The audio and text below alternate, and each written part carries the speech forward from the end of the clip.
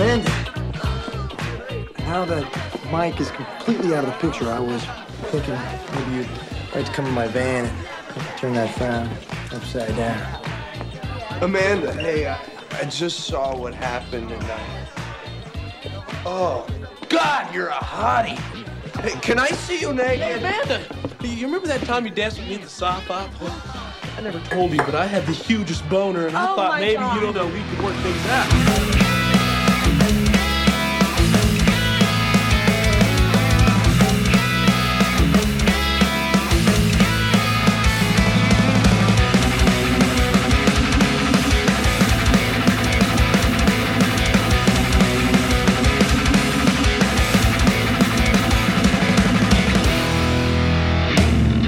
There it is. There we go. Yeah. We did it. Up and running. Up and You're running. Live. Well, live with Regis and Kelly? Is that who it is? No. Regis and... It's not even Regis anymore, actually. It's Ryan... it's just Regis and himself. Nobody can put up with him anymore. No, it's Ryan Seacrest, I think, now is the host on that show. Replaced Regis? I don't know. I don't know the last time I even saw that. I just realized I'm talking to you, but I'm like not even on camera. Let's just do this. The Regis and Ryan show. There we go. Hopefully that stays there. Doesn't fall down. That's a little better. Nice. Yeah, so we're back. Welcome to Growing Up Punk, the podcast about punk rock and all of its friends. We are going to get into a band that we've teased for a number of episodes. We've brought them up numerous times, and we're finally going to get into that. But before that, let's get caught up on life. How's life, Aaron? Well, it's not warm enough yet. Not nearly, but it's coming. This weekend, I went biking, and it was just horrendously windy and cold. But the only way I could get some peace and quiet, and I got to get out of the house every day. So yeah. So it was worth it. Are you still working out of an office, or are you at home, or I can't remember what you said last time. I'm still at the office. Yeah. Okay, so you do get to actually leave. Pretty much. Yeah. Yeah. Today was actually my last day of work, so that's why I was saying it's been a day. So I was showing you the how the jar of urine this time around is much more full. The double portion of the urine. Yeah. So I'm like, what a treat. Yeah, it was a weird feeling because technically I'm on parental leave, which was always the plan, but the plan was to go on parental leave not until June or so. So it came kind of early just because of work financial things, and so I was like, yeah, well, I can go on parental leave early, but it's this weird thing because here I am on parental leave, which it was supposed to start, and then like a week to 10 days later going to be leaving on this huge road trip. Are you dying over there? Oh, excuse me. And the road trip doesn't happen anymore. Well, I shouldn't say it doesn't happen, but it's not happening for a number of months still. So, and there's just like this whole thing of like, am I guaranteed that there's actually a job to come back to? I don't know, right? Yeah. Like it's just kind of these strange times, but that calls for. So they didn't say anything about that. It's just, well, I mean, they say that there'll be a job for me to come back to, but it's just one of those things where it's like, I mean, it depends how long this stuff really goes on for and what kind of a hit it all takes. But they gave me the talk where they're like, so we've got to let some people go, and just so you know, you're not one of them, but if you take your parental leave early, it'll actually, for the time being, save a job for someone else as well, because then they don't have to let someone go in our department. So I was like, well, I mean, I'm going to be taking it anyway, and then there's like rollbacks coming, like salary rollbacks they said like the real quick here, there's going to be these rollbacks. And so if I stayed on until I was originally going to take my parental leave, I would take that salary rollback, which would then also affect how much I'm eligible for on my parental leave, right? So I was like, well, yeah. In the end, I was like, I'll just take this. It's guaranteed, for now, and it's guaranteed for like 12 months or whatever, I think. So I've got some time, and so we'll see where things are in a few months. Right now, the plan is to go back in like middle of September or what have you, sometime around then or later, but we'll see. So as of right now, I might be taking a lot of bike rides just to get out of the house, as you say. Yeah. Yeah, no, it's a good way to clear your mind, get the wind flowing through your hair. Freezing your hands as you're like biking. Yeah, it's. Do you guys have much snow there? We don't have any snow. It's just been really cold. Yeah, we still have a fair bit of snow. Like, it's definitely Yeah, melting, it's but crazy. there are some places where we keep going to this like park that's kind of actually new to us within the last couple of weeks. We first went to it, and we've gone, like, we were there yesterday, there again today, and there's like this like little ice slide sort of thing that someone that's so awesome. we just go sliding down that, especially because all the sledding hills are closed and we still have snow, so it's like, oh, it'd be a great opportunity otherwise, but you're not allowed to go do those things. So, but you're allowed to go for walks in parks as long as you're socially distanced. So we go sliding on our butts down this trail, Nice. which is funny because the way the trail goes, which if you want to see any videos of this, you can go follow me on Instagram. I posted one, but it kind of like curves.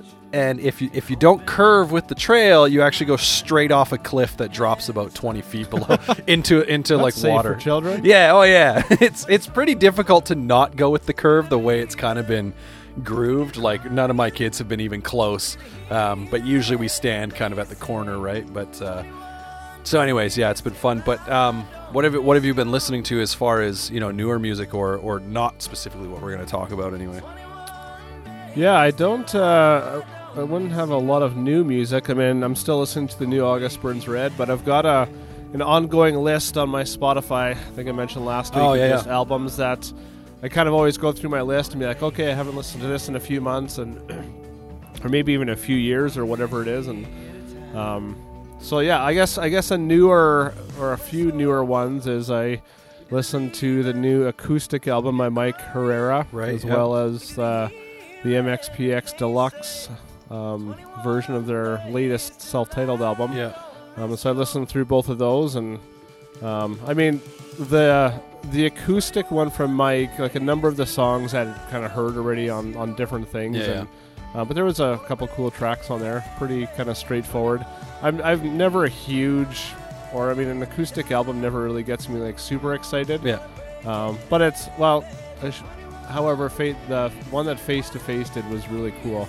Yeah. But that was full band, so this one's just Mike. And so anyways, yeah, that one's good. And yeah, I like the new or the unreleased songs on the MXPX album. For some older albums, I listened to an album by The Maine called Black and White, Yeah. which I really enjoy. Yeah, we were talking about The Maine last week on our episode. They came up.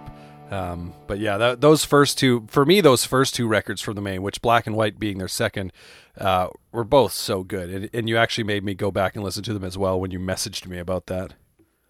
Yeah, and it's a band that, I mean, I never really listened to them before, or I listened to things after because I liked Black and White, but nothing really stood out to me. Yeah.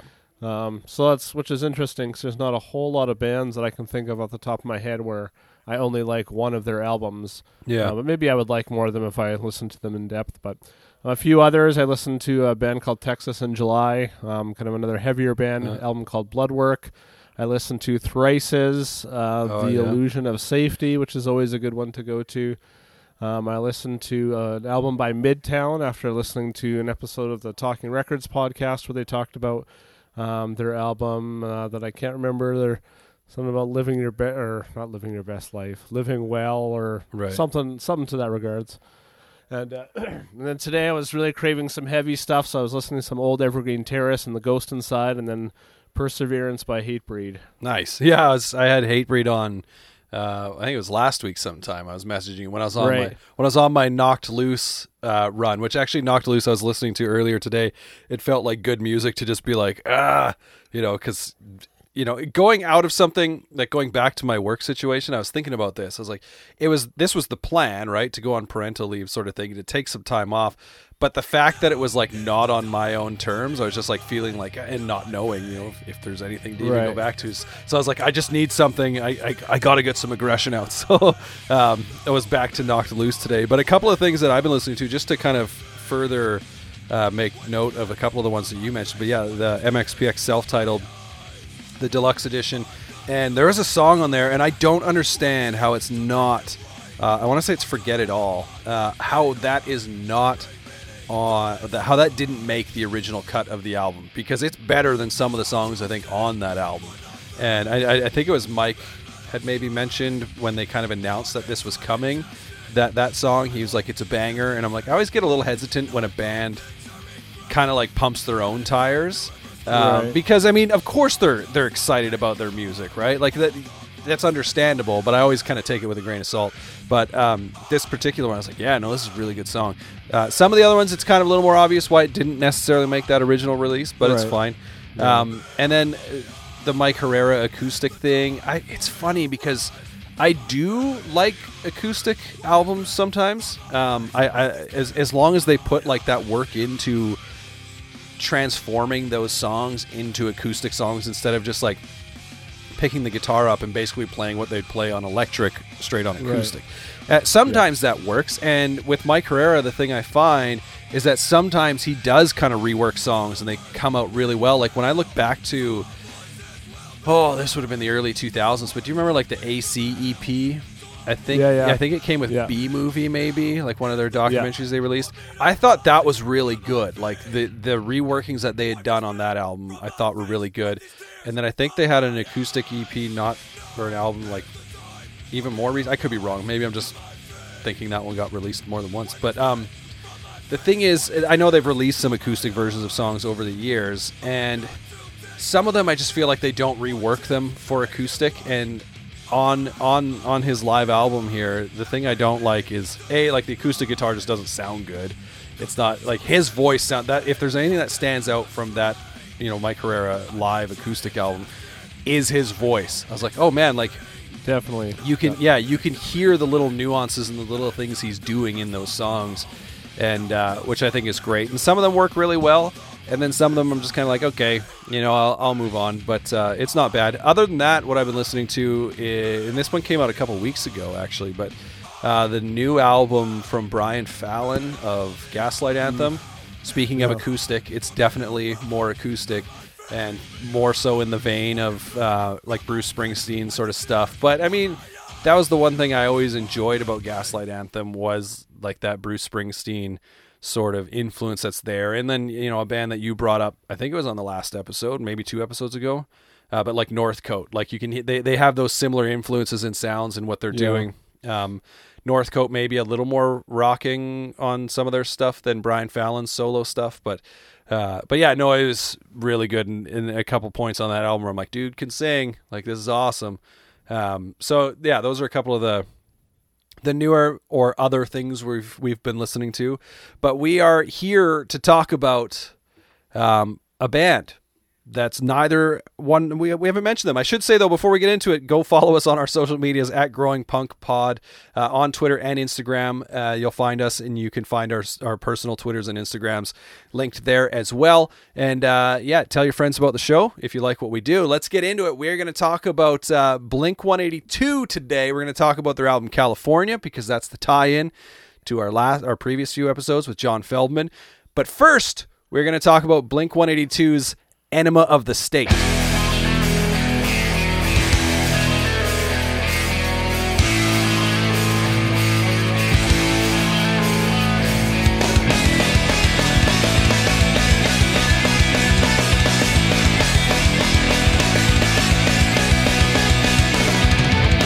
understood, I said in many ways. I'm too scared to run, I'm too scared to stay. I said I'd leave, I can never leave her. If I did, I'd never cheat her. And this I ask is what I want to know. How would you feel if I should choose to go? Another guy, you think he'd be unlike me? Another guy, you think he'd want to fight me?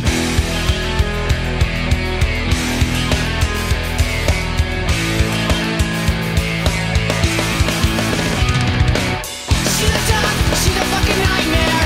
Unpredictable, it's my mistake to stay here. On the go, and it's way too late to play. I need a girl that I can train. So this is a record that I actually I shouldn't say never. I do own it now, but when it was at its peak and I was listening to it the most, I didn't actually own it. I had a burned copy off someone, and that was what I played for years. Probably actually until streaming services became a thing. But why don't you tell me a little bit about your kind of I guess relationship with this album, because that's the only way I think you can just describe this album is you have a relationship with it. You have relations with this record. And it's weird with this one because, I mean, it's been out for 20 years. Yeah. Yeah, I don't know if I ever owned this one either. Maybe I did, and I mean, I've gone through so many CDs over the years. I don't think I have a current copy of it. Yeah. Yeah, for an album that's been out for so long, so many memories with it. I feel like at the same time, I don't have any like super specific memories about it. Maybe just because there's so many, and it's come back so many times that, you know, maybe my memories of it are from 5 years ago versus 15 or 20 or whatever. Right. Yeah, I'm assuming I got into it though with my friend Derek and Dauphin. He was a That's a big Blink fan. I hope that's And, his. I hope that. Sorry to interrupt you, but I hope that's his. Like his social media handles is Derek and Dauphin. If it's not, and he listens, it better be. Well, he doesn't live in Dauphin anymore. Doesn't He's not matter. on social media, and I doubt he'll listen to this. So what? anyways. Well, then we can call him a loser, and no one will ever. No, Derek and Dauphin sounds he's a awesome. sweet dude. Yeah, he's another friend of mine, along with my friend Jess, that I mentioned that he was a big influence on music. He got there's a lot of bands I can remember getting into in his room. Millencolin, Pennybridge Pioneers, and Jimmy Eat World, Bleed American are two that really stand out. But anyways. Yeah, but I remember this album that he had it. We would jam, you know, cover songs from it. We would listen to it while we were skateboarding. You know, the videos were all over Much Music, so it was definitely around a lot. This might have been the first band that I really liked that got really popular, right. Which is maybe kind of a weird thing. But back then, we were used to finding bands that, at least in our town, most people didn't know of. Yeah. And so it was kind of weird to know and like a band that all of a sudden was like, oh, now it's all over and everybody knows this band. And, you know, and it's kind of that annoying, like, oh, they only know the band for What's My Age Again and all the small things. And they just think it's, you know, like a poppy kind of boy band or whatever. They don't know any of the, you know, the backstory or the, you know, the Dude Ranch and albums that preceded it. And so, yeah, lots of kind of random thoughts of that. Nothing that I can like remember a really specific time to, but just when I think of this album, it kind of takes me kind of all over the map. Like, okay, well, what about this part? And oh yeah, what did I think about this? And so I like it for that. Every time it comes back, and this album probably gets, I mean, at least a yearly rotation for me. Sure. It kind of brings back different thoughts and memories every time I listen. Yeah, it's funny because I can specifically remember setting my VCR to record when Blink was going to be live at Much Music. I don't remember if it was a full, like, intimate and interactive performance thing, or if it was like on, like, Much on Demand sort of thing, and they were there. Right. But like, so it's funny because thinking about it, I probably never owned this record when I was in high school and whatever, purely based off of the cover and just being like, yo, if my mom came in my room and saw, you know, like this woman who's clearly like a porn star or whatever, like doing the whole, I was like, I don't know what she'd say about this. So I just had a burned copy. But it is funny because I did own Dude Ranch, which obviously if she looked at that, it's just a big set of bull testicles on the front, right? Like it's no, you know, it's no better really. But that's the only reason I can think of not owning this album, because I had Dude Ranch, I had Cheshire Cat, I had Take Off Your Pants and Jacket when it came out, but this one I never owned. And I mean, it is one that screams high school to me. Like when I put it on, I'm immediately like thinking of my friends that I had, like you said, Derek and Dauphin sort of thing, right? Like I've got specific friends I can picture driving around in their car just, you know, wasting time. And you know, we did the same thing with Dude Ranch and whatever. Like that album, I tweeted this out a few weeks ago saying like Enema of the State is the album that put Blink really on the map, like blew them up. Yeah, Take Off Your definitely. Pants and Jacket to me is like the peak of their like lighthearted, silly pop punk sort of thing. But Dude Ranch is the record that gives me all the feels for whatever reason, right? Like I specifically have, like when that comes on, I'm like, it takes me to a very different place. This record makes me think of different friends, and I can like, you know, picture some things. But yeah, it definitely was. This one was definitely kind of like the soundtrack to grade 10 for me specifically, right? And really, you know, launching into all of everything. Like MXPX was the first band that I was into, but like Blink-182, like you said, was the first band that I was into that blew up that everybody else knew. And I didn't care if they were just there for What's My Age Again or All the Small Things or what have you. I was just kind of like, I can't believe, like, you know, it's crazy that like friends of, or not even friends of mine, but people knew who they were, right? Because in a similar thing where you say like, you're used to like kind of listening to music where, you know, like maybe your group of friends know who they are because you're all hanging out and talking about music, right? But then to just see, you know, Joe Schmo walking down the hall and, you know, he's got like some little speaker and he's playing What's My Age Again and whatnot, right? Like it was just such a weird thing for sure, because I missed that with bands like Nirvana and Green Day and whatever. I was the person walking down the hall with those bands who someone else was probably like, I can't believe that guy knows who this is, right? Yeah. Because, you know, that was kind of a little bit before my time. I was big into Green Day, but I wasn't into underground music at that point by any means, right? So to see your underground bands all of a sudden all over TV and movies and all that kind of stuff was like, what? It's so weird. But yeah, let's get into the songs we're going to talk about. But before we do, I did want to say like that opener is, I mean, it's I don't know if there's a better pop punk opener on a record, to be honest. Yeah, that's a hard one to beat. I mean, one of my notes for this album is it just has, and maybe, I mean, not just this album with Blink, with other stuff, but yeah, so many songs on this album just have such classic opening lines, whether it's the guitar part or the bass and drums. Yeah. It's just as soon as the songs start, you know what it is. And that's pretty hard to do in pop punk. I mean, there's definitely bands, you know, that succeed at that, but this album in particular, you know, as I was listening to it this week, it's like as soon as the song starts, it's like you just know what song it is. And it doesn't mean it's anything complex, you know, but but like really, like Dumpweed, those opening, because he plays a few different guitar riffs, right? Like he has that first one, or whatever, right? But then he just transitions into other riffs, and it's like from there, you know, like, okay, here we go. There are some dips on this album with some specific songs, but they're only really dips because I've heard them so many times, right? Like obviously All the Small Things for sure at the top of that, and then Adam's song. And I don't actually mind What's My Age Again. Like, I still like it. But, like, kind of the order of those songs where I'm like, I don't necessarily skip, but I'm like, I don't feel the need to listen to this. But let's get into the first one we're going to talk about, which is Going Away to College. Please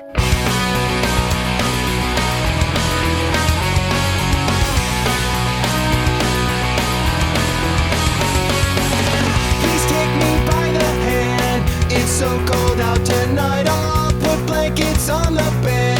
I won't turn out the light, just don't forget to think about me, and I won't forget you. I'll write you once a week, she said.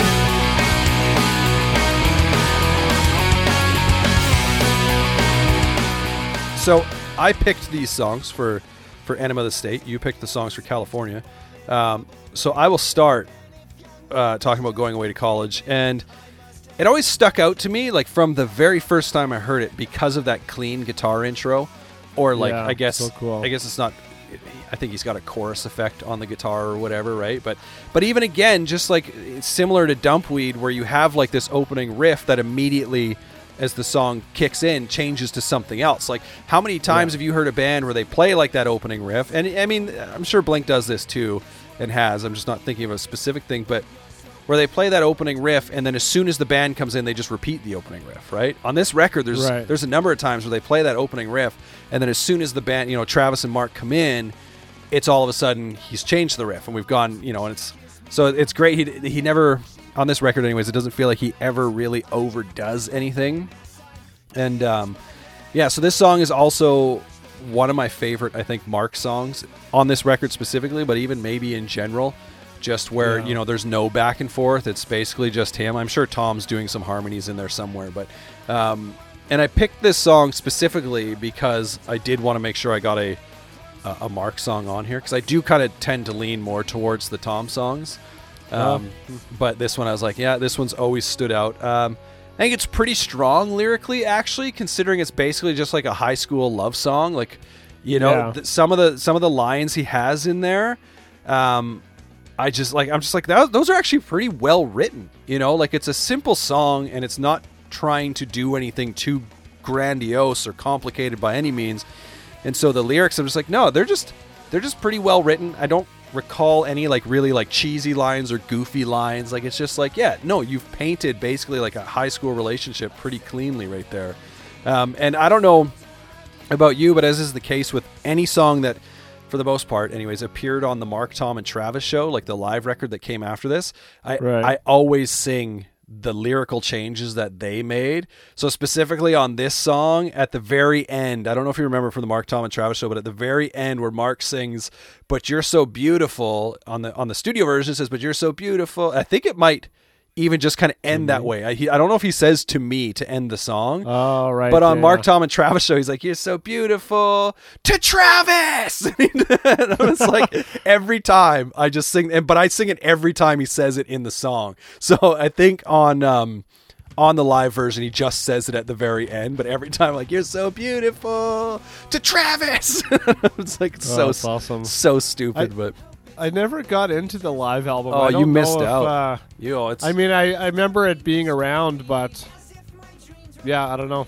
I just I definitely heard it and listened to it, but never one I had or really like went back to. So it is one of my favorite live albums, I think, and I believe I just noticed it was on Apple Music. Anyways, it was added recently, so it's definitely worth a listen because you get those Enema of the State songs, but you also get Dude Ranch songs on there, and I think there's one or two Cheshire Cat songs. Like I'm pretty sure M&M's and Carousel's on there.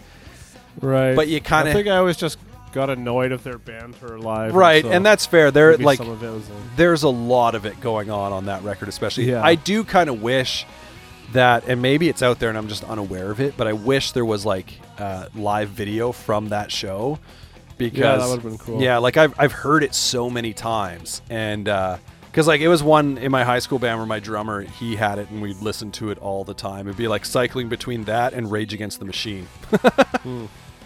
Two very, very different bands. Yeah. Interesting fact is this song was inspired by the movie Can't Hardly Wait. Oh, was it? That's awesome. Yeah. I mean, and again, like that's one of my favorite movies of all time. And I can I mean, that's fair, because when I picture this song, I'm like, yeah, I get like that's the kind of thing I'm picturing when I say, yeah, you've like cleanly hit like the high school relationship sort of thing out of the park, right? And I was totally that kid in Can't Hardly Wait. I can't remember the character's name right now, but I legit have you seen that movie? Yeah. Oh yeah. Yeah. I mean, it's been a while. I can only kind of remember some clips of it. But yeah, if I recall, in that movie, he walks around with this letter that he wrote that he's going to give to like Jennifer Love Hewitt's character or whatever, right? Right. And the plan is to give it to her at this party, and he just keeps missing his opportunities and whatnot. But I legit had a song that I'd written for this girl in high school that she was never going to hear it, right? But I was totally wanting to, like, I had it, I carried it in my pocket to give it to her. And eventually I actually did give it to her. And then she dated the drummer in my band, and that all went... Nice. I'll tell you, we'll hear more. Way to hook up the drummer. Right? Well, drummer's got to get some. We'll hear more actually about her when we do another Blink-182 episode, because I've got another story that kind of ties in. But that's awesome. Yeah, but so outside of it being inspired by Can't Hardly Wait, what are some other thoughts that you've got on Going Away to College? Yeah, it's just like you said, I love that opening line, and I just want to reiterate that the changing of the guitar riff there, because even for myself as a songwriter, there's lots of songs in the genre, right? You have the opening riff, and then when it comes in, you know, it just kind of amplifies that riff. Yeah. But what's really cool about this is that it just completely changes that. Yeah. And then I can't remember if it even really goes back to that intro part. I think it does later in the song, whether it's for the bridge or whatever. It cuts back out the okay. Like it. Oh yeah, right. Yeah. And then because then Travis's drums come in and he's doing very Travis Barker things. Yeah. Yeah, so that's cool when it kind of pulls it back. Yeah. You know, because the song starts like, oh, that was a cool part. Maybe it's gone, and then kind of brings it back later in the song. So yeah, a very, very classic song from that album. One of my favorites off the album for sure. Yeah. The next track we're going to talk about is one called Mutt.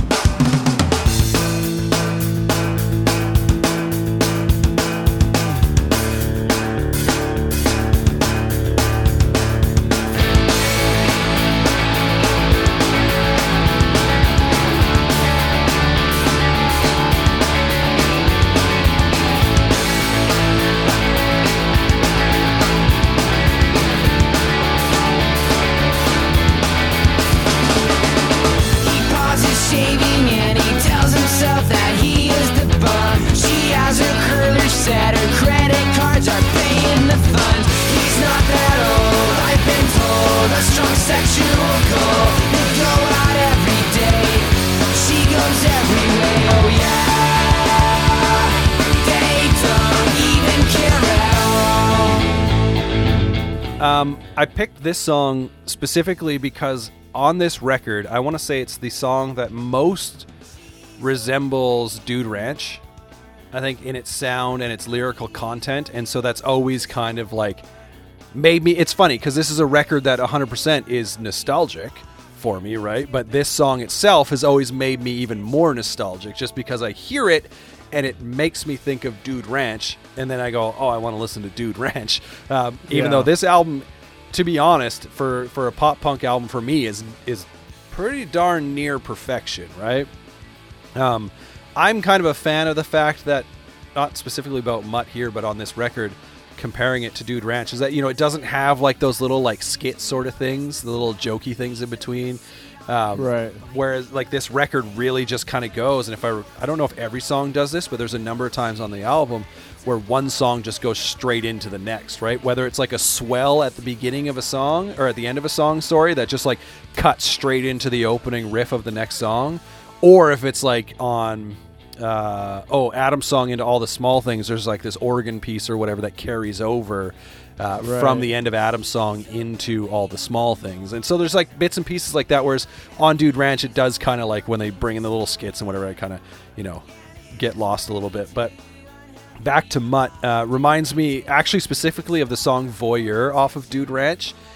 And I want to say, because Voyeur I think is the one where there's like clean guitar going on in it. And just like both the characters that like Tom is portraying as himself, I think kind of in Voyeur, whereas in Mutt he's like singing about someone else, but it almost feels like they're like the same character, just some of the traits he kind of pulls out. And then like that clean guitar parts and whatever that kind of come in that remind me of each other. And I've always actually misheard a lyric in the second verse. I always thought Tom saying, they go out every night, his parents are super tight. Oh yeah, as in like his parents are tight, man. They don't care what he does. Like, it's so cool. They just let him go out every night, right? Or whatever, because I think the line before that he talks about he wants to bone this I know and whatever. Like just these lines where he's like talking about this guy who just wants to have sex and hook up with girls, and his parents are all like, yeah, go for it. That's super tight. Of course, it's his pants are super tight and not his parents are super tight. Yeah. But the pants super tight comment now is kind of funny too, because I'm like, would Tom write a line like that now? Like taking Angels and Airwaves out of everything. Let's say Blink-182 and Tom DeLonge stayed in this very specific version of Tom DeLonge. Knowing the way people dress now, would Tom write a line where Tom also, I'm pretty sure, wears skinny jeans? Would he write a line where he's like kind of like making fun of someone for wearing tight pants? It's just funny where we've come from 1999, but here we are. Well, and this song, yeah, you're right. He is singing about. Actually, he had a roommate who was, I think, it was a pro surfer, and he just wanted to have lots of sex. Yeah, and so this is what the song was about. I'm glad you did research on some of these. I did look up some stuff on California, but I didn't look anything up on this because I'm just like, oh man, I've been listening to this album for, like you said, like 20 years now, right? So I'm like, I don't know. I just want to write my thoughts on these songs in particular. But I mean, it's funny. It's very, I mean, you know, especially on this record, there's no hiding what they're writing about. They're not, you know, they're not trying to be, they're not trying to be tricky at all. But yeah, and there was part of that with this album that maybe deterred me when it came out. Like there wasn't a whole lot lyrically that really resonated with me. I mean, Adam's song, I mean, it's got, you know, talking about suicide and stuff. That's, you know, fairly easy for most people to, you know, either know someone who's dealt with that or whatever. But a lot of the themes on this album, I mean, it's definitely more of a musical album for me. Right. I mean, I like the harmonies and obviously like the singing parts, but there's not a whole lot lyrically that like really hits close to home for me. Yeah, like there's nothing, I wouldn't say there's anything on this record that I'm like, oh, I mean, outside of the points I made maybe on Going Away to College, but I wouldn't say there's any part of this record where lyrically I'm like, oh man, they're such good songwriters, like such good wordsmiths sort of thing. At the same point, though, this record is very much of the time for me where I was like, yeah, like girls, and then just dicking around with your friends, like, yeah, that's all I cared about, right? Like, so I'm like, this is perfect. Yeah, for sure. Whether the girl I'm, you know, crushing on or whatever knows I exist or not, or, you know, maybe a, you know, relationship with a girlfriend where that's going, like, sort of thing, and then just having fun with your friends. Like, it's all I really was about at that time. I'm sure there were times where, you know, maybe I tried to be a little more serious depending on which band I was listening to at any given time. But for the most part, I was all about friends and girls. And that's, I think, a lot of what high school is for people, which is why the only note I had at the top of this for this album in general was this album is high school for me. Because, I mean, it came out as I was going into high school, and, you know, it stuck with me all the way through. But the final song we're going to talk about in depth on Enema of the State is actually the final song on the record. It's called Anthem.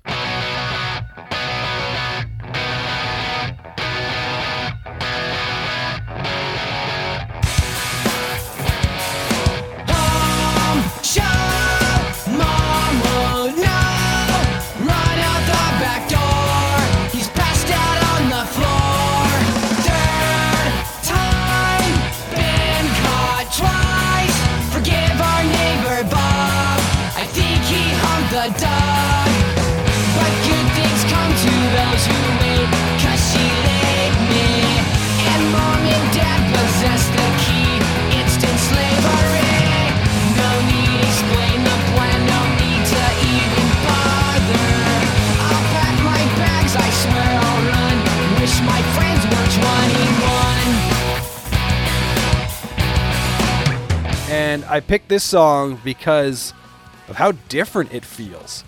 I've always thought, like, the way this song starts feels so different from the rest of the album, just with that kind of, like, start-stop guitar sort of that Tom's doing. And there's no riff there, really. Like, I mean, I guess you could call that a riff, but at the same point, he's just playing power chords, right? Like, he's not picking out any melodies or anything like that. Right. So it always stood out because of that, and then it does eventually take off, right? And you're like, oh yeah, here, this is the fast, you know, pop punk band that we know Blink-182 to be.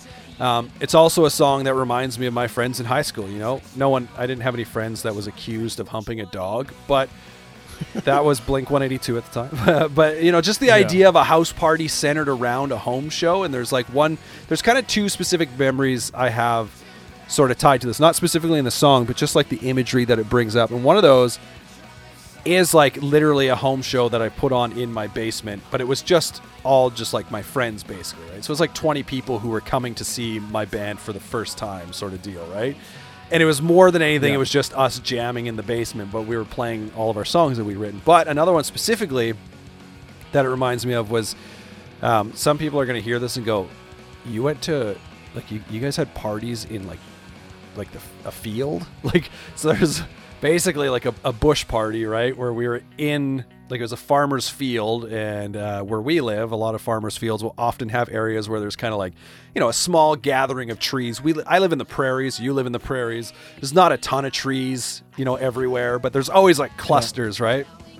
So we were kind of just outside this cluster of trees, and we were under tarps, and we were set up and playing, and it was just a situation where there's like probably 100, 150 people there, but where we were playing, everyone, instead of just like standing as if it was a stage and watching us, they were like encircled around us.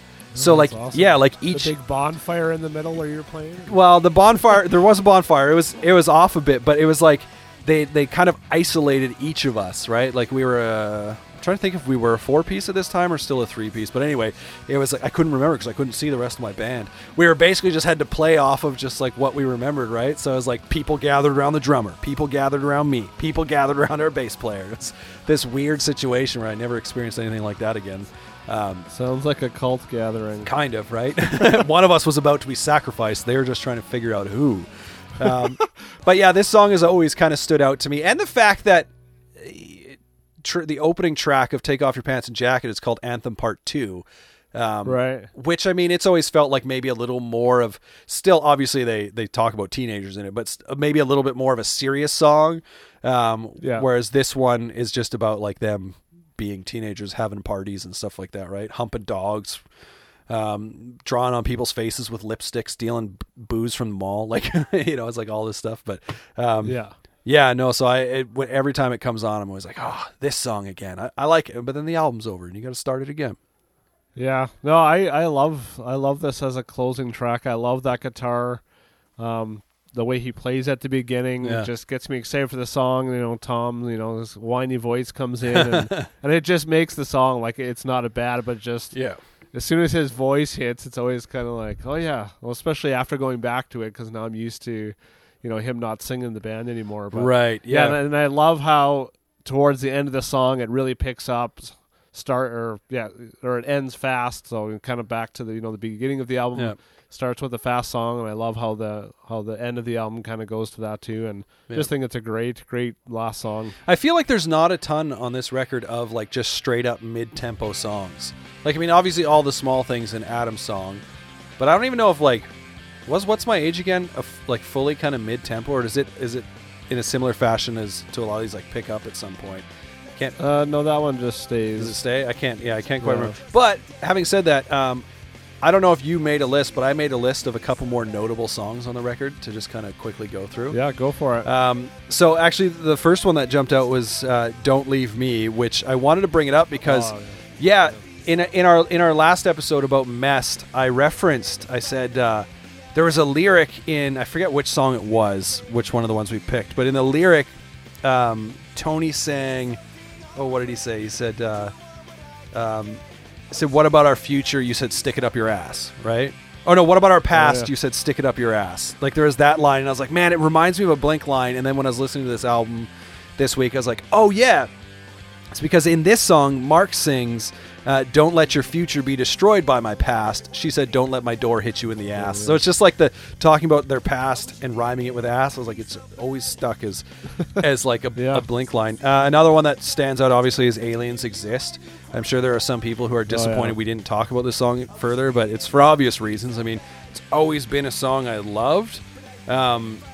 But knowing the path that Tom would eventually go and what he's doing with his life now, it's kind of an interesting sort of thing, knowing, like, because when I first heard it, I was like, Aliens Exist. I just thought it was a jokey song, right? Which it is to an extent, but then you also hear them talking about how Tom was always into, like, extraterrestrial life and, UFOs and stuff like that. And when he started actually focusing on that, I was like being like, oh, okay, interesting. And then another song that I've always loved, for a similar reason to Anthem, really, is Party Song. I've always just loved how that's a great one how too. Overly fast that song is. Like, it's just like right away it's in, and there's no like, it's just like palm muted guitars. Do you want to come to a party? My friends pick me up in a truck at 11:30. Right? It's just like right out of the gate, and it's just always been kind of a neat little song that I've enjoyed. Songs about parties are always fun, Yeah. I love that song too, and I love how it just starts with the drums, and I think it just, because I remember thinking that too, like, man, this song's so fast, but then the guitar comes in, and it's like, oh, okay, it just sounds really fast because there's not really any other context except the drums going. But it's an interesting way to start a song. I can't think of a whole lot of songs in this style that start with just the fast drums and singing. Well, and it's funny because like I wonder how many of these things like are just being inspired by those 90s movies, because that's what it reminds me of, right? Like, because there's the line in there, and then in the background some backyard, whatever, some terrible ska band, some guy in the background doing a keg stand. I'm like, you're talking about terrible ska bands. Like, there's nothing more 90s than that, right? So yeah. But yeah, did you have any songs that you'd picked out that stuck out as well, or shall we move along? Yeah, not specifically. Yeah, I mean, all the ones you mentioned. I mean, this whole album, every song, could have picked every song on this. I mean, Blink is one of those bands where you could pick every song, because I had a similar thing with California. It's like, man, I like this, Yeah. I'll wait for that. But yeah, I mean, the obvious, addition of Travis on this album, brought a huge new dynamic to the band. That would forever kind of shift their style and sound and popularity, and there's not a whole lot of drummers that can do that. So sure, yeah, that was always something that was really intriguing. Yeah. Having said that, let's move on to California. There's a cynical feeling saying I should give up. You said everything you'll ever say. There's a moment of panic when I hear the phone ring. Anxiety's calling in my head. Is it back again? are you back again?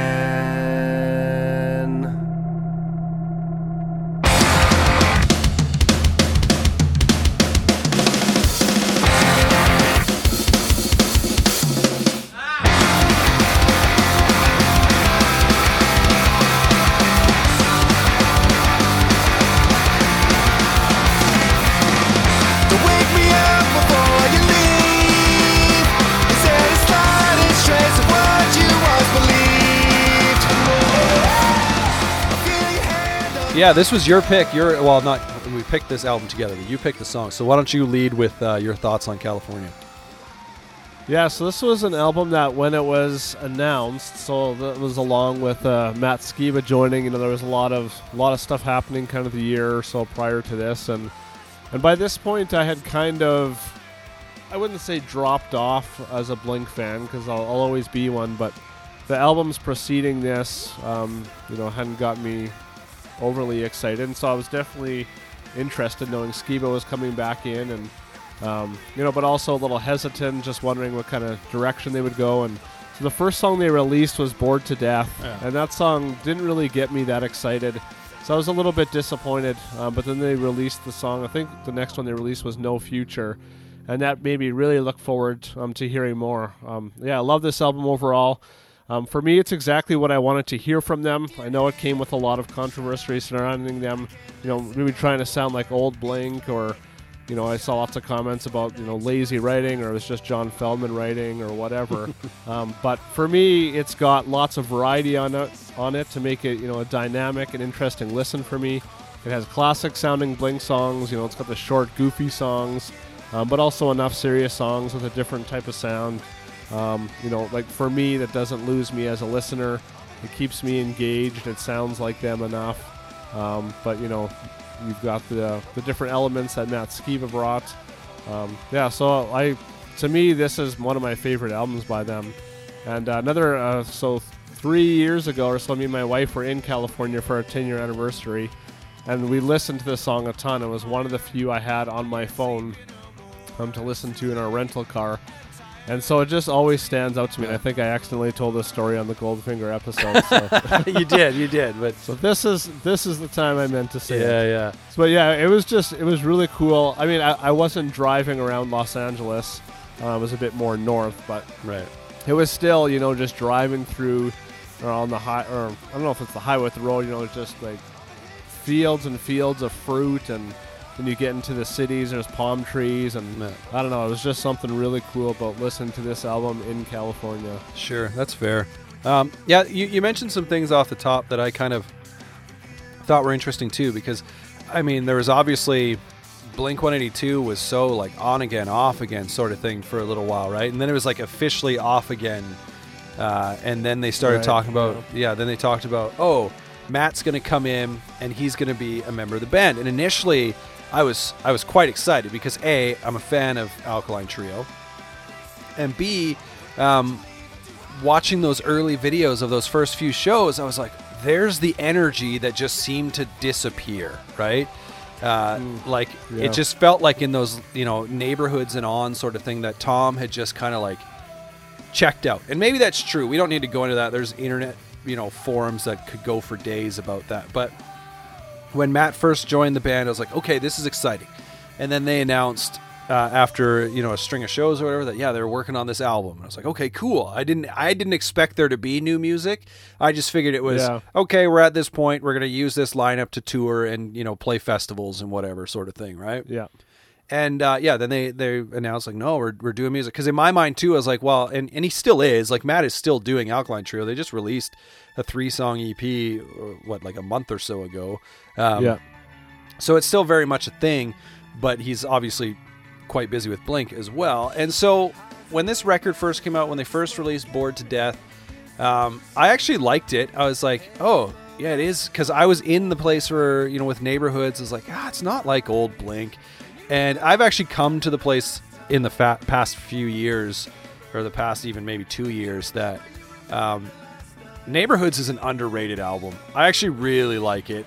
It is definitely like a mix leaning more towards like an Angels and Airwaves album than necessarily a Blink Yeah. album. But I also really like Angels and Airwaves, so I'm kind of like, hey, you know, it's the best of both worlds.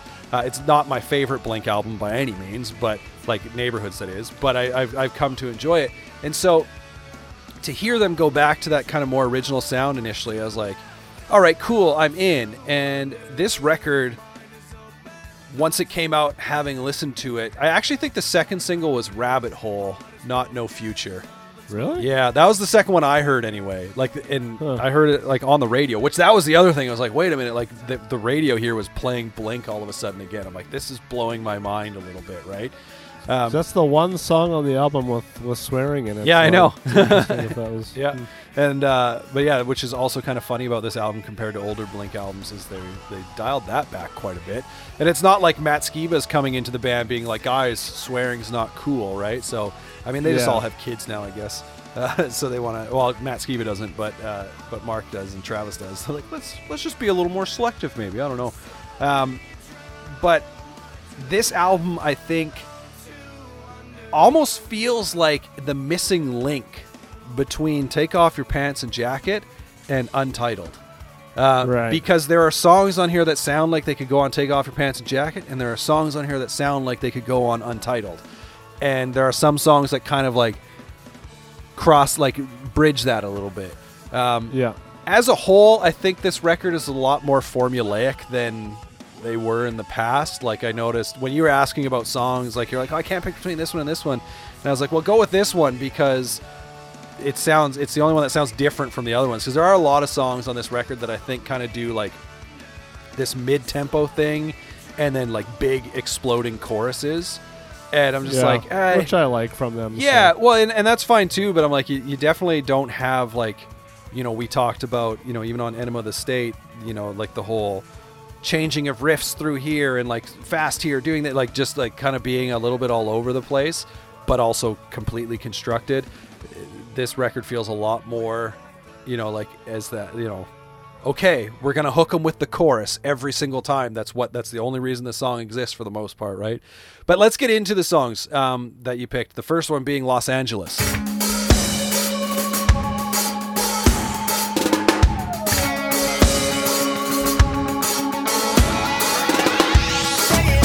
Up at 3 a.m. with the searchlight shining down. It's a blinding light underneath the dirt downtown. Listen to the sound as they bomb the 6th Street Bridge. Listen to the sound of the voices of the band. Hey, Los Angeles, when will you save me, Los Angeles? When will you save me, Los Angeles? When will you save me, Los Angeles? I'm never coming home. Come down. Yeah, so Los Angeles, so just a bit about this song. It places the juxtaposition of the two images of the city of Los Angeles. One of fame, fortune, beautiful beaches, and one of dark, dirty, and dangerous places. This song slightly departures from the iconic Blink sound and incorporates a grimmer melody. I really like that because, yeah, when you think about a city like Los Angeles, right, it's all glitz and glamour, but then you also have places like Skid Row, you know, and huge homeless population. And so just, I think it was Matt Skiba was saying he would go to this gun range or something, and he had to drive through Skid Row to get there. And it was always this kind of interesting thing for him, you know, kind of coming from probably the more glamour side of Los Angeles and then driving through this area to go wherever he was going. Yeah. And so yeah, I thought that was a cool element. So this was the first song on the album that has a bit of a departure from what I think people would think of when they think of Blink. But in a good way. To me, it still sounds like Blink, but it has this real kind of grit and grime to it, like you said. And yeah, when it first starts, you know, I was a little bit apprehensive about it, but I mean, the chorus does help. And then it's got a really great bridge that I think really pulls the song together. And I mean, Blink's got lots of good bridges, and there's lots on this album. But yeah, this was the first song that by the end of it, it was like, hey, I want to listen to that again because it kind of took me a while, Yeah. but by the end, it had hooked me. And Yeah. I like this is the kind of Blink that, you know, I guess I won't say many thoughts on the Untitled record because we'll get to that, but you know, kind of when they started to get a bit more experimental, kind of lost me a bit. And so a song like this, I was a little unsure if that would be a similar feeling, but thankfully it wasn't. Well, I think on this song, I'm still kind of unsure what I think of specifically like the drums in the verses. Like they kind of take out like the sound of I mean, if I'm recalling, I'm trying to think if they're actually like sampled like electric kit sort of sound. I think he played it. It's like a marching drum. Oh or yeah, something. I think he 100% played it. But I'm just trying to figure out like if it's an actual drum versus being like a pad sort of thing that he's playing. But regardless, I've always been like the sound of it. I've always been kind of a little like yeah, I guess it's just so different, right? But like this song, you talk about like kind of like that dark and light. So it feels very like it's taking place at the end of the world. And I think when you reference the bridge, when Mark is singing "Meet me when the war is over, meet me where the skyline ends," like it just sounds to me like it's very much just like Los Angeles is burning sort of thing, and everything's coming to a finish, right? Like the world is ending type thing, and it's kind of neat. I like it, and it is one of the ones that actually reminds me of the Untitled album. I don't know specifically. I think maybe because there's like that one. Maybe like the interlude, I can't remember the name of it, on the Untitled album, that's like kind of like this hip hop beat sort of thing, and just like very different from, you know, kind of the more straight up pop punk stuff. And so I don't know, it's kind of like a colorful song, and every time I hear this song and they mention Mulholland Drive, all I can think of is the movie Mulholland Drive, and I'm not familiar with that. How messed up that movie was. That was a movie where I watched it, and I immediately spent just as long, if not longer than the time it took to watch the movie, researching the movie, what everything was supposed to mean, because I was like, I finished watching it and I'm like, excuse me? I don't know what just happened. I don't know what I just watched. And so I'm like, it's a crazy movie. But Los Angeles I think it's a great song. And it was definitely one of the early ones actually that stood out to me. But it kind of plays into that whole, you know, kind of like mid-tempo, big chorus sort of formula that they've got going on here. I will say this: that doesn't take away from the album for me. But when looking at songs on their own specifically, like the album as a whole, it doesn't take anything away. But when I start looking at the song specifically, I'm like, okay, it's like just the same structure again, right? But as you listen to it all, however 13, 14 songs or whatever it is, you know, it also creates this cohesion across the album, right? So, But did you have anything else to say about? Yeah, no, that's. So then let's get into the next one, a song that you mentioned just a few minutes ago, and that would be "No Future."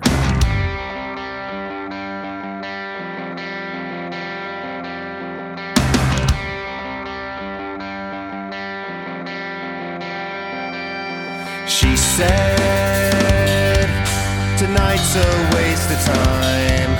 The next day, the sun will always rise. Every day that you waste, every promise you break, slips beneath the floor. It's a permanent state from a moment's mistake. But life's worth so much more. You don't know a thing about it. I was lost to dawn from dusk. Yeah, they don't care about you. Let the music steal your fate. Yeah, you can run for life one way. Yeah, they don't care about you. She said. Yeah, so I've got a little bit of backstory on this here. I swear, if you're quoting from the same thing I'm going to quote from, we're gonna have a problem here. No, go ahead. Let's do it at the same time. All right, and a one, and a two. So yeah, I mean, this is just information I found online, but I like that it kind of gives some more story to this, and so this song was originally actually going to be cut from the album, So when they were talking, or when they were in the studio about this album, they were originally thinking of doing maybe a shorter album and then an EP. But I think it was Travis who said they still wanted to do a full length, and so this one got added to it. Yeah, the song is really catchy. It has a really cool bridge again that adds a lot to the song, changes the tempo and the feel before going back to the chorus, as you mentioned, is a big part of this album. And so I think that's why this song, hooked me after hearing Bored to Death, because it's just got that super catchy chorus to it. They were originally, or maybe not originally, but they had been talking about actually calling the album No Future for a while, but they debated that, thinking, okay, we've just come back as a band, should we now have an album called No Future? Maybe that's a little too confusing for listeners. I believe the phrase used was shooting themselves in the foot. Yeah. So I love hearing little tidbits like that, because it's like, oh, I never would have guessed just this, middle of the album song that would be originally called that. So which is funny, because the title track is like the second last song on the album. It's like it's deep in the album. Right. However, they have Los Angeles and San Diego, so it kind of ties it together. So I mean, it would have been weird to have 3 songs about California, I guess, just for the fun of it, and not call it that. But, right. Some more of the song was for the lyrics. They were talking about punk rock history, and Matt was saying for him it started with the Sex Pistols, God Save the Queen. It has a No Future lyric in it, the idea of a nihilistic society, and punk rock coming along and saying, we don't believe in the government, we don't believe in society, we believe in free will and doing what we want. The concept of early punk came through in this song. I think that's kind of cool, just taken, again, I wouldn't have known this just from listening to this song, kind of, different influences that they took for writing this song. Yeah. You damn well stole my thunder. Yeah, sorry. Because, that's the interesting thing is, from the first time I've heard this song, I mean, obviously it's in the title, all I can think of is Sex Pistols. And it's funny because he says there's a No Future lyric. But I mean, the song's called No Future by the Sex Pistols. Like that's the name of the song. Wow. Unless he was specifically mentioning being inspired by a specific lyric in that song. But it's intriguing because when I was actually looking up information on a different song when I came across what you're referencing is like a track by track analysis by John Feldman. Is that what you're? Yeah, There was some kind of notes like that. Yeah, there was, or I don't think it was by him. Like there was parts of it, like but there were the one quotes from Mark and Matt. Yeah, the one I saw was it was specifically like it was all John Feldman saying it, but all of those things he was just saying like what Matt said, and like you mentioned with Los Angeles, like. Travis initially I think it was Los Angeles that was going to originally be cut, or was it? No, it was this one that was originally going to be cut, right? Yeah. And saying like, no, it needs to be on the album. And he was talking about how coming off of like a 5 Seconds of Summer record where they had a bunch of songs when they're like a band like made for singles and whatnot, and wanted to make an album for ADD kids. And then Travis being like, no, we need to put all these songs on here. And so this song, which I'm glad they did. Which is funny, though, because they literally had an entire second album with the deluxe edition, right? So, which is incredible to think, like, what they did end up cutting. But yeah, this song, initially, all that Sex Pistols stuff is what comes to mind for me.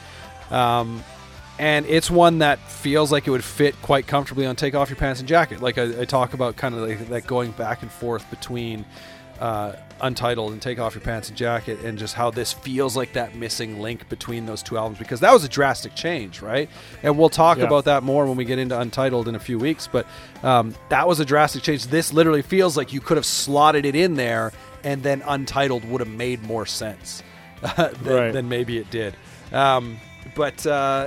Yeah, it is one thing I noticed. I thought it was kind of weird how Mark breaks up the word hours into. I didn't know that until I read the lyrics this time. I can't remember what I thought he said. But but he breaks it up into like so interesting. 2 syllables, but it's in like an awkward place, and it sounds like he's out of breath saying the line. Like the way he I'm like, whoa, that's because I didn't notice it either until I saw the lyrics. I was like, what? Oh, that's weird what he's done there. But, I mean, it is what it is. The bridge where Matt sings, because he kind of does the bridge on this song. Super Alkaline Trio to me, like that was I was love that. Oh, so do I. That was one of the few spots on this record where I felt like Matt really shone. I think Matt shines a lot more on 9, even though, I mean, 9 sounds a fair bit different from this record, right? Like, but I feel like Matt Skiba really comes into his own and like submit, because I mean, I think it's safe to say that when he first joined the band, he was trying to fill Tom's shoes, right? Like that was his initial role in the band was, oh, Tom's no longer here. We need someone to play guitar and we need someone to be that second vocal. And so he was doing that. And then I think that kind of really fell into a lot of the writing, still sort of playing that role more so than on 9, where I felt like, well, no, Tom or Matt is, you know, he is in Blink-182, right? Like if Tom were to ever come back to Blink-182 at this point, it's now a 4-piece type thing, right? So definitely. And I also, there's a lot of Nas in this song. Na na na na na na na na na, which got a lot of complaints from listeners. Yeah, and I mean, I love that. That's what makes me think of Blink when I hear that. So I got no issues with that. It's funny because like, is that? I mean, I know I hear people say that, and I'd have to go back and pay more attention. Like, obviously, that is the chorus basically of all the small things, right? Is just Tom saying nah. And so but I'm just, I don't know where that comes from. Yeah, well, that's what I'm like, but was that something they actually did a ton, or is it because that song got so huge and, you know, that plays a big part in it that everyone's like, oh, it's that Blink-182 thing? Because I feel like this record, there's more Nas and whatnot on it than any other Blink record. And that, again, that was a criticism that people gave it.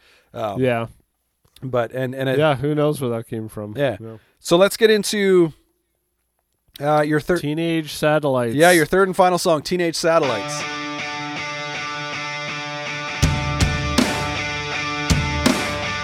I can almost see your house from here, but the signal seems to disappear. So what's the problem? Houston's calling.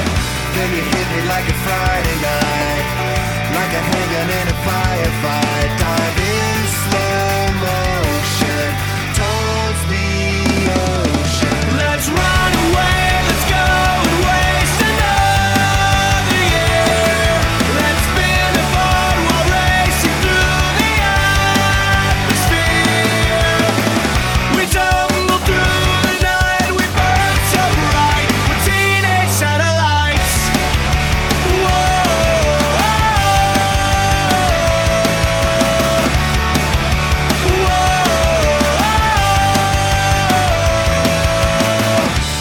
Yeah, it was hard to pick a third one. I mean, part of me kind of wanted to go towards, you know, maybe some of the more kind of poppy ones like Sober and was it She's Out of Her Mind or whatever that one is. And, right. But yeah, this is one that I remember when I first started listening to it, similar to Los Angeles. Just kind of as it was playing in my mind, I was just thinking like, okay, where's this song going? Am I going to like this? And it was just one that really grew on me. So this is a pop punk anthem about running away and never looking back. Teenage Satellites narrates how a teenager tells another to forget his problems and invites him to break free, to appreciate life while they're still young. And I think that really encompasses a lot of what pop punk is, and so I mean that part definitely resonated with me. So this was actually one of the last songs that they wrote for the record. And I love the story of this song. Mark was he was sitting in the studio with Matt's guitar and just playing that opening octave on the guitar. And John Feldman comes in and was like, hey, what is that? That sounds cool. Keep playing that. And just hits record and it's like, all right, let's write a song. And I think that's pretty classic for John. You know, just like, oh yeah, it's cool. Let's just do this right now. And that's always so intriguing to me, like how gifted or talented songwriters can be, where it's like, okay, well, let's just kind of go with this and see where it goes. And I mean, I've been in that process before, being in a band. I don't really remember songs coming together necessarily that easily. I mean, we were never just sitting in the studio writing or anything, but it's just cool. Brings a cool dynamic to the song. Just thinking like, man, I just kind of started from nothing and here we go. Here's a great song on the album. I mean, I think that's kind of part of the difference between being, you know, a band that's trying to make it and a band that has made it and just does whatever they want. Because like to just have that luxury of just to be like hanging out in a studio, you know, just fiddling around and being like, oh, that's actually kind of cool, right? Whereas I'm sure when Means would have gone into the studio, you had your songs already constructed, written, you did your pre-pro and stuff like that. And it was like, okay, now it's time to go. And let's, you know, we've only got X amount of time in this studio. Let's get it done, right? But yeah, that is kind of cool. And it's interesting because one of the notes I had on this, I didn't realize that Mark wrote that riff. Because one of the notes I had was like, oh, that riff reminds me of Untitled again, right? And the riffs for Blink in that Untitled, you know, on that record and whatnot were definitely different from the riffs that were happening prior to that, right?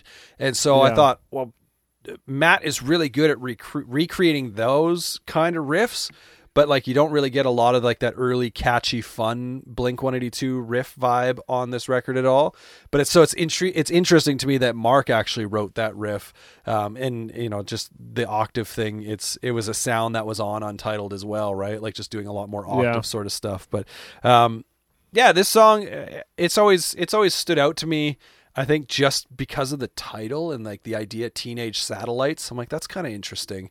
But I mean, it was also one of the songs where, you know, as you kind of mentioned, where it's similar to others in a sense where, it's one that fits kind of into that formula as well. But this album, I don't know, it does a lot of really good things. And I listened to this album a ton when it came out because this is the only time I've actually ever seen Blink was on the tour. It wasn't even the actual tour for this album. They did like this kind of like test run of dates.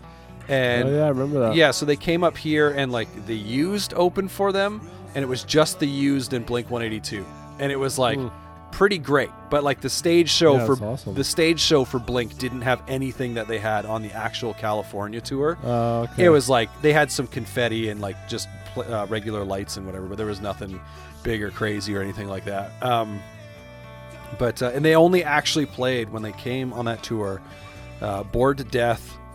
And they may have played Rabbit Hole. I think they just played Bored to Death and then like Bohemian Rhapsody and Built This Pool.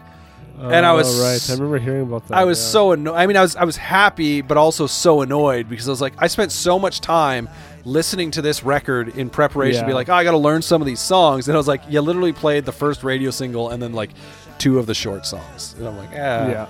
But it is funny because Built This Pool, I read a thing, I think it was on the same site that you were reading some of these things, but they were talking about how they had Travis thinking that Built This Pool, like it was like this full song.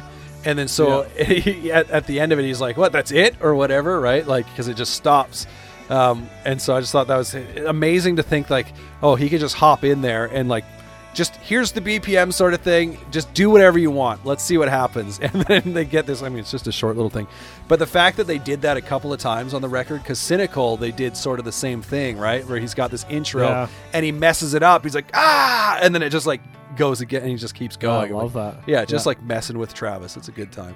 I did like that with this album they brought back because they kind of lost that with Neighborhoods and Dog Eating Dogs and...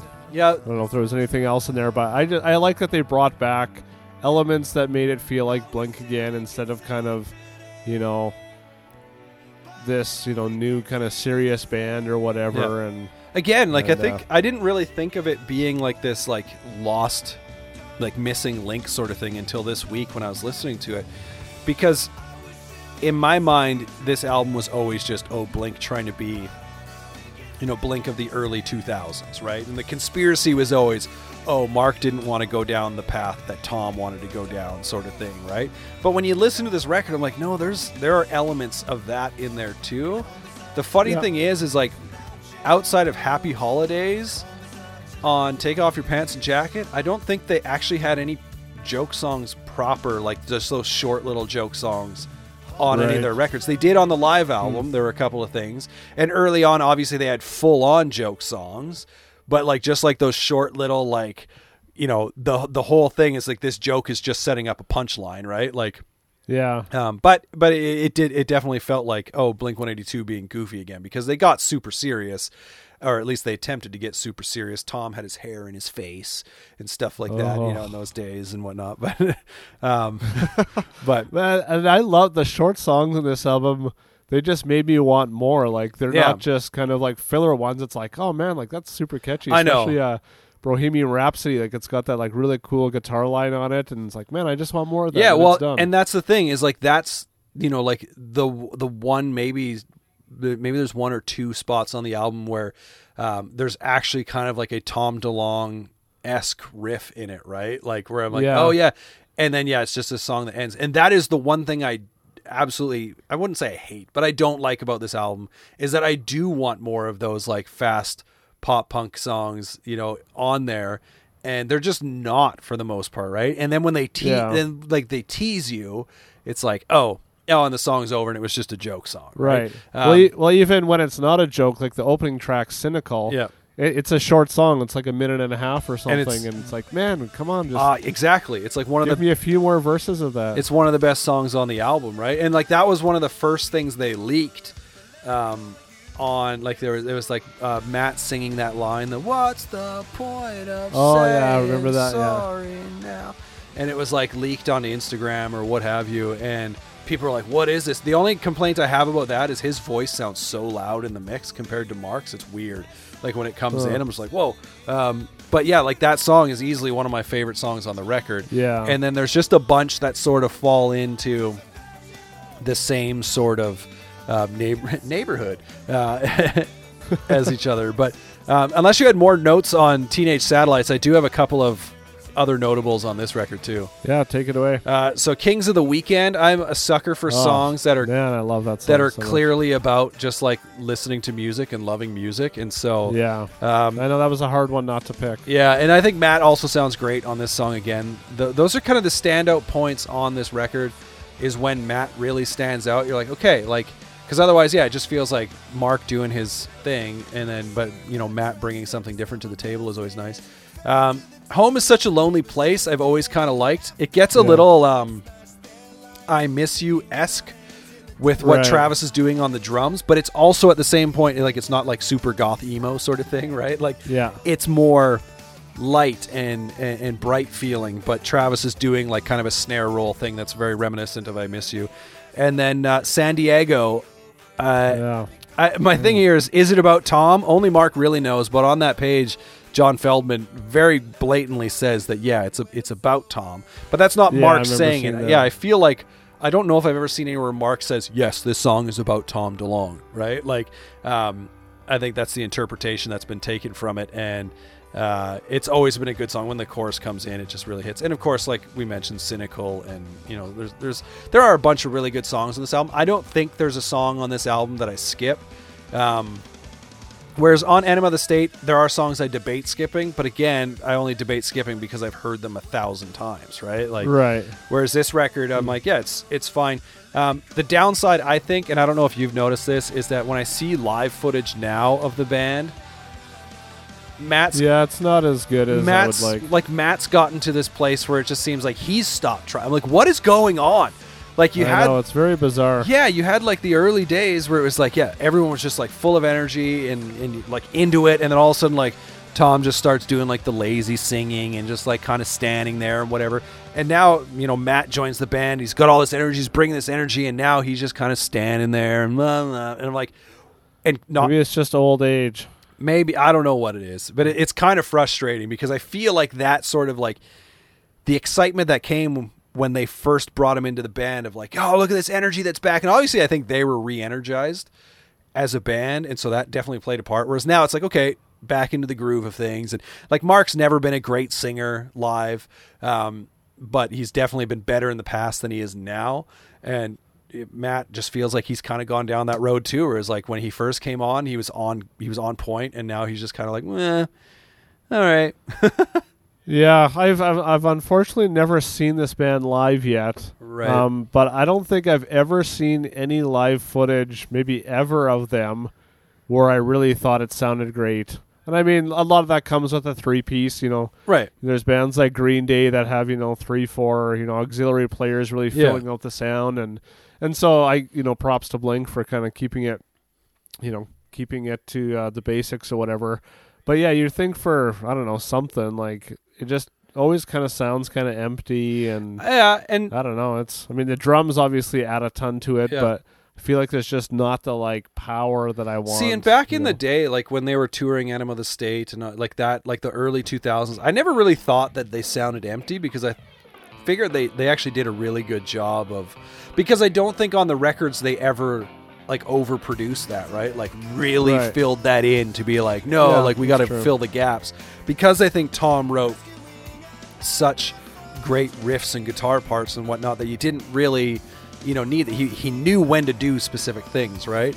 And it's more now, like, I mean, maybe it sounds a little empty now. I've never been a fan of, I shouldn't say never, but like in his days in Blink, I haven't been a fan of Matt Skiba's guitar tones. I'm just like, and we've talked about guitar tones on episodes in the past where I'm kind of like, but yeah, like, I don't know. For me, it all just boils down to like vocally, and then, because like the way the band sounds sometimes, like watching live videos, I'm like, well, what's the mix like, right? Like, how well is this mixed for video? Because that can play a big part too, right? Like versus like actually seeing them live. But the way they sing, you can definitely tell whether or not they're fully on game, right? But anyway, this record's fine too. I have no problem putting this one on and listening to it. It'll never come close to topping any of my top Blink albums. For me, I think, I don't know if I could. We'll have to save the rankings, I think, until after our next episode of Blink-182 stuff. But yeah, like this one wouldn't be up there for me. It's fine though. It's very It definitely reminds me of Summer, which is what Blink-182 is supposed to do. Yeah, and I'm excited to listen to it again more as it starts getting nice out. So. Yeah, right. So, I guess. If you're stuck on a desert island, or you're stuck in quarantine, as is the case these days, which one you taking, California or Enema of the State? I think I'm going to go California. I don't know if that's partly because I haven't heard it as much. Sure, yeah. I haven't had 20 years to listen to it. I don't know. To me, it just has kind of everything I like about Blink on it. Interesting. Yeah, I mean, obviously, I kind of gave my answer away. Enema of the State for me. I mean, California doesn't have a dump weed. Like, just from the get-go, I'm like, oh, like, that's the one that, like, Cynical is good, but, like, it doesn't, like, the way that Dumpweed starts that album. It doesn't. Yeah, it's real good. Anyway, that's going to do it for this episode. Next week, we've got a special one. See, I want to try because we're about to be in Blink season for quite some time, because if you didn't gather, our next episode that we're going to get back together is going to be Dude Ranch and Untitled. We're going to talk about those two records from Blink. But that won't be for a couple weeks, because next week we're going back to that same time, a band that brings me back to high school as well. But you had the chance to chat with Theo from Gob, and I wonder how big they ever got in the States. Like, how well people in the States know who Gob is. Because Gob in Canada was... You'll have to listen to the interview we talk about. Oh, there you go. Because Gob in Canada was like, it was synonymous with, if you listened to punk in Canada, you knew who Gob was, right? Yeah, definitely one of the biggest punk bands in Canada for that genre. Yeah, and I mean, one of the best characters on Arrested Development years later. Oh wait, but he went by Job, didn't he? George Oscar. I know Bluth. that always. Every time I saw that, I was like, "What is that guy's name? Gob?" George Oscar Bluth. Yeah, I didn't pick up on that. But yeah, so you had, and that's actually a 2-part interview. So it'll come out on Monday, and then part 2. The plan right now is for Thursday, and then we'll be back with Blink, and we're just going to kind of go back and forth, because we're going to get into.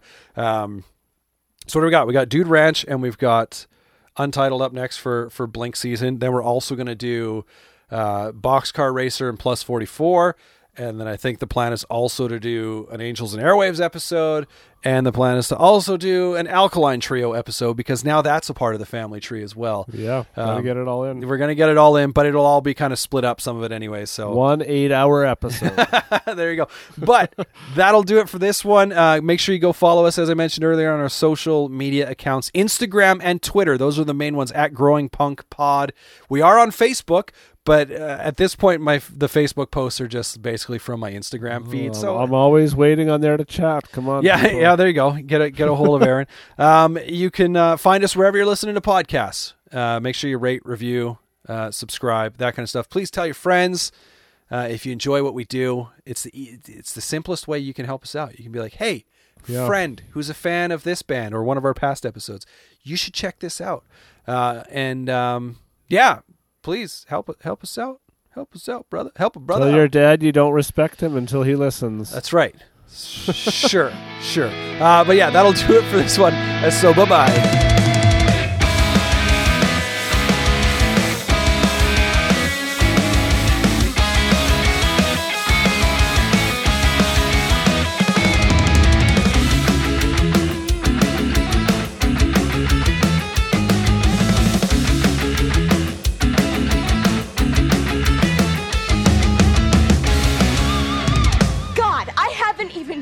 For like 5 minutes. And already you think that I am just gonna strip off my clothes and do you right here because I don't know. You imagine that we shared some intimate moment that you have probably been drooling over for the past 4 years. God, how sick and deluded are you? You know what? Why don't you just go off and get yourself a goddamn life, asshole?